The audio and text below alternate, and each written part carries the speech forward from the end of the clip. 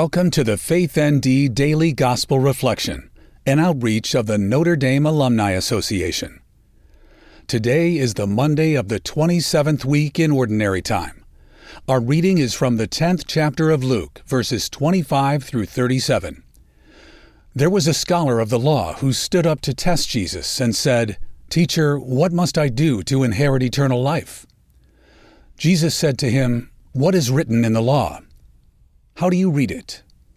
He said in reply, "You shall love the Lord your God with all your heart, with all your being, with all your strength, and with all your mind, and your neighbor as yourself." He replied to him, "You have answered correctly. Do this and you will live." But because he wished to justify himself, he said to Jesus, "And who is my neighbor?" Jesus replied, "A man fell victim to robbers. As he went down from Jerusalem to Jericho, they stripped and beat him and went off, leaving him half dead. A priest happened to be going down that road, but when he saw him, he passed by on the opposite side. Likewise, a Levite came to the place, and when he saw him, he passed by on the opposite side. But a Samaritan traveler who came upon him was moved with compassion at the sight. He approached the victim, poured oil and wine over his wounds, and bandaged them. Then he lifted him up on his own animal, took him to an inn, and cared for him. The next day he took out 2 silver coins, and gave them to the innkeeper with the instruction, 'Take care of him. If you spend more than what I have given you, I shall repay you on my way back.' Which of these 3, in your opinion, was neighbor to the robber's victim?" He answered, "The one who treated him with mercy." Jesus said to him, "Go and do likewise." Today's reflection is written by Timothy Matovina, professor of theology. And who is my neighbor? What the lawyer is asking is, who do I have to help to fulfill the commandments and inherit eternal life? He wants to know his responsibilities to the have-nots.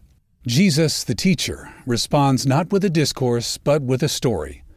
In relating the parable of the Good Samaritan, he invites the lawyer and us to identify with one of its characters. The lawyer would certainly not wish to identify with the priest or the Levite, who lack compassion, nor would he identify himself with the Samaritan, to him a lowly and impure person. This leaves only one possibility: the man who fell among robbers and was left half dead. The effect of the parable was to radically overturn the lawyer's point of view. No longer the powerful one in a position to help others, he is placed in the situation of the victim, crying out for help. Looking up from the ditch, even a despised Samaritan is a welcome neighbor. This gospel passage is not just about helping those less fortunate than us. It is a challenge to see God, the world, and our call to discipleship from a different point of view. We are to imagine ourselves victimized in the ditch, rather than in control and walking on the road.